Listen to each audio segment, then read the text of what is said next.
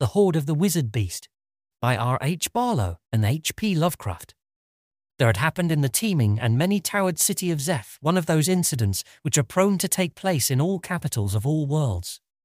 Nor, simply because Zeph lies on a planet of strange beasts and stranger vegetation, did this incident differ greatly from what might have occurred in London or Paris or any of the great governing towns we know. Through the cleverly concealed dishonesty of an aged but shrewd official, the treasury was exhausted. No shining frolder as of old lay stacked about the strong room, and over empty coffers the sardonic spider wove webs of mocking design. When at last the Jifath Yaldan entered that obscure vault and discovered the thefts, there were left only some phlegmatic rats which peered sharply at him as at an alien intruder. There had been no accounting since Kishan the old keeper had died many moon turns before, and great was Yaldan's dismay to find this emptiness instead of the expected wealth. The indifference of the small creatures in the cracks between the flagstones could not spread itself to him. This was a very grave matter and would have to be met in a very prompt and serious way. Clearly there was nothing to do but consult Oorn, and Oorn was a highly portentous being. Oorn, though a creature of extremely doubtful nature, was the virtual ruler of Zeth.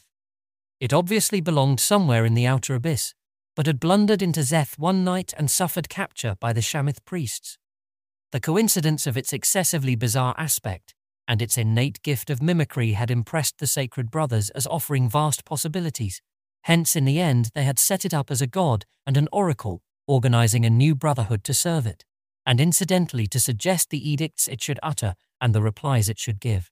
Like the Delphi and Dodona of a later world, Oorn grew famous as a giver of judgments and solver of riddles.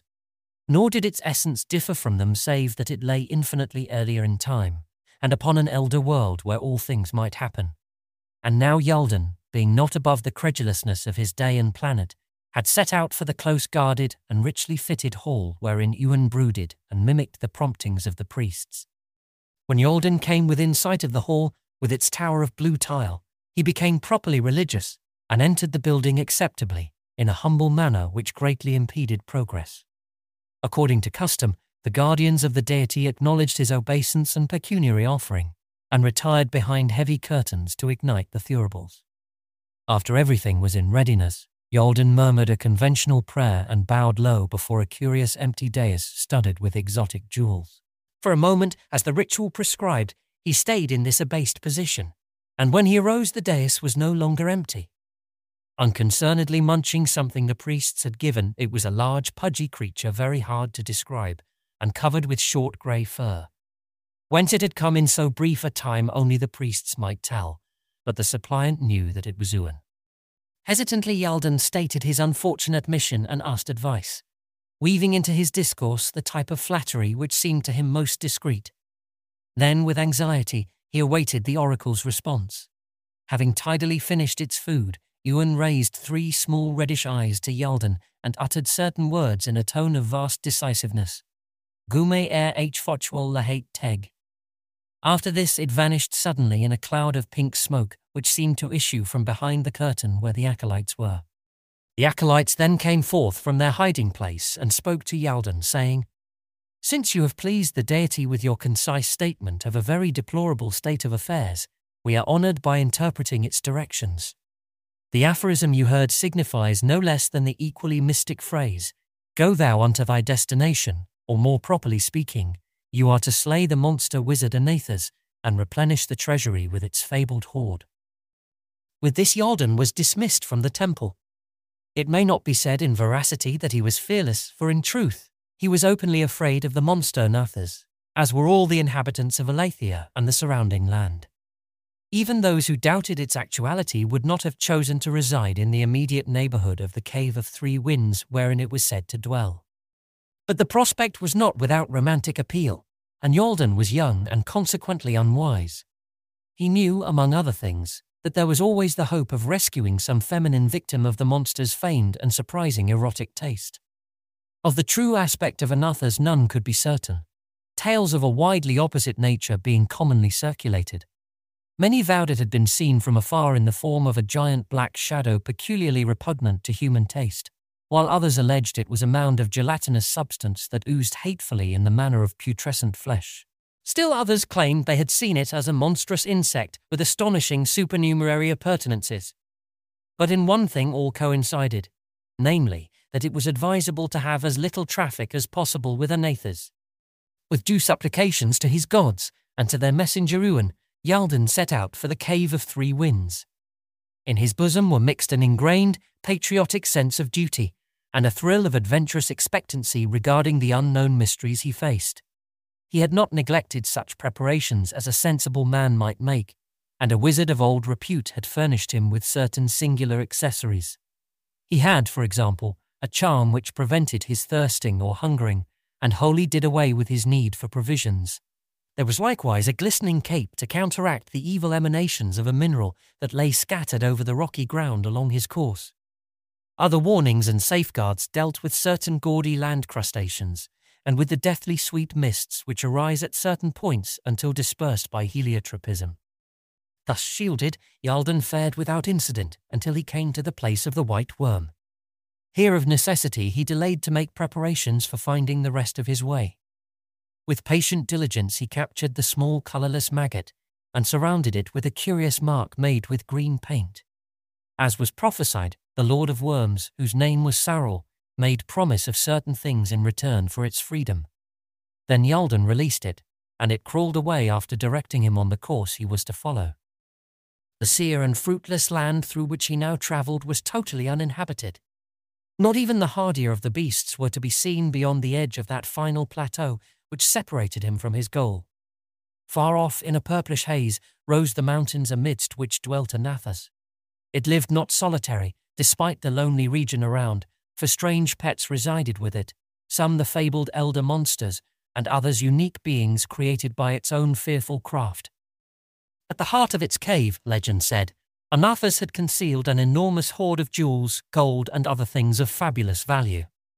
Why so potent a wonder-worker should care for such gauds or revel in the counting of money was by no means clear, but many things attested the truth of these tastes. Great numbers of persons of stronger will and wit than Yaldan had died in remarkable manners while seeking the hoard of the wizard beast, and their bones were laid in a strange pattern before the mouth of the cave as a warning to others. When after countless vicissitudes Yaldan came at last into sight of the Cave of Winds amid the glistening boulders, he knew indeed that report had not lied concerning the isolation of Anathas' lair. The cavern mouth was well concealed, and over everything an ominous quiet lowered. There was no trace of habitation, save of course the ossuary ornamentation in the front yard. With his hand on the sword that had been sanctified by a priest of Oorn, Yaldan tremblingly advanced. When he had attained the very opening of the lair, he hesitated no longer, for it was evident that the monster was away. Deeming this the best of all times to prosecute his business, Yaldan plunged at once within the cave. The interior was very cramped and exceedingly dirty, but the roof glittered with an innumerable array of small, varicolored lights, the source of which was not to be perceived. In the rear yawned another opening, either natural or artificial, and to this black, low-arched burrow Yaldan hastened, crawling within it on hands and knees. Before long a faint blue radiance glowed at the farther end, and presently the searcher emerged into an ampler space. Straightening up, he beheld a most singular change in his surroundings. This second cavern was tall and domed as if it had been shapen by supernatural powers, and a soft blue and silver light infused the gloom. Anathas, thought Yaldan, lived indeed in comfort, for this room was finer than anything in the palace of Zeth, or even in the temple of Oorn, upon which had been lavished unthinkable wealth and beauty. Yaldan stood agape, but not for long, since he desired most of all to seek the object of his quest and depart before Anathas should return from wherever it might be. For Yaldan did not wish to encounter the monster sorcerer of which so many tales were told. Leaving therefore this second cave by a narrow cleft, which he saw, the seeker followed a devious and unlit way far down through the solid rock of the plateau.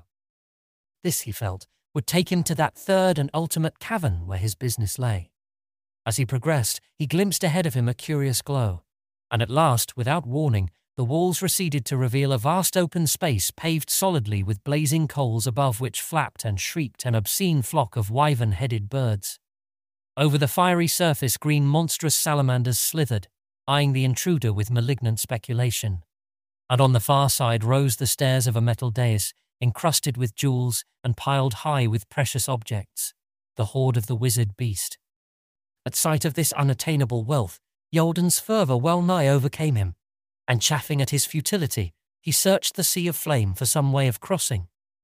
This, he soon perceived, was not readily to be found, for in all that glowing crypt there was only a slight crescent of flooring near the entrance which a mortal man might hope to walk on. Desperation, however, possessed him, so that at last he resolved to risk all and try the fiery pavement. Better to die in the quest than to return empty-handed. With teeth set, he started toward the sea of flame, heedless of what might follow. As it was, surprise seared him almost as vehemently as he had expected the flames to do, for with his advance, the glowing floor divided to form a narrow lane of safe, cool earth leading straight to the golden throne. Half dazed and heedless of whatever might underlie such curiously favouring magic, Yalden drew his sword and strode boldly betwixt the walls of flame that rose from the rifted pavement. The heat hurt him not at all, and the wyvern creatures drew back, hissing, and did not molest him. The hoard now glistened close at hand, and Yalden thought of how he would return to Szeth, laden with fabulous spoils and worshipped by throngs as a hero.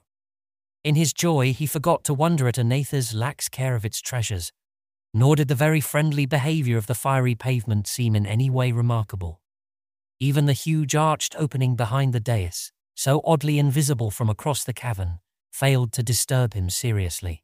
Only when he had mounted the broad stair of the dais and stood ankle-deep amid the bizarre golden reliques of other ages and other worlds, and the lovely, luminous gems from unknown mines and of unknown natures and meanings, did Yalden begin to realize that anything was wrong.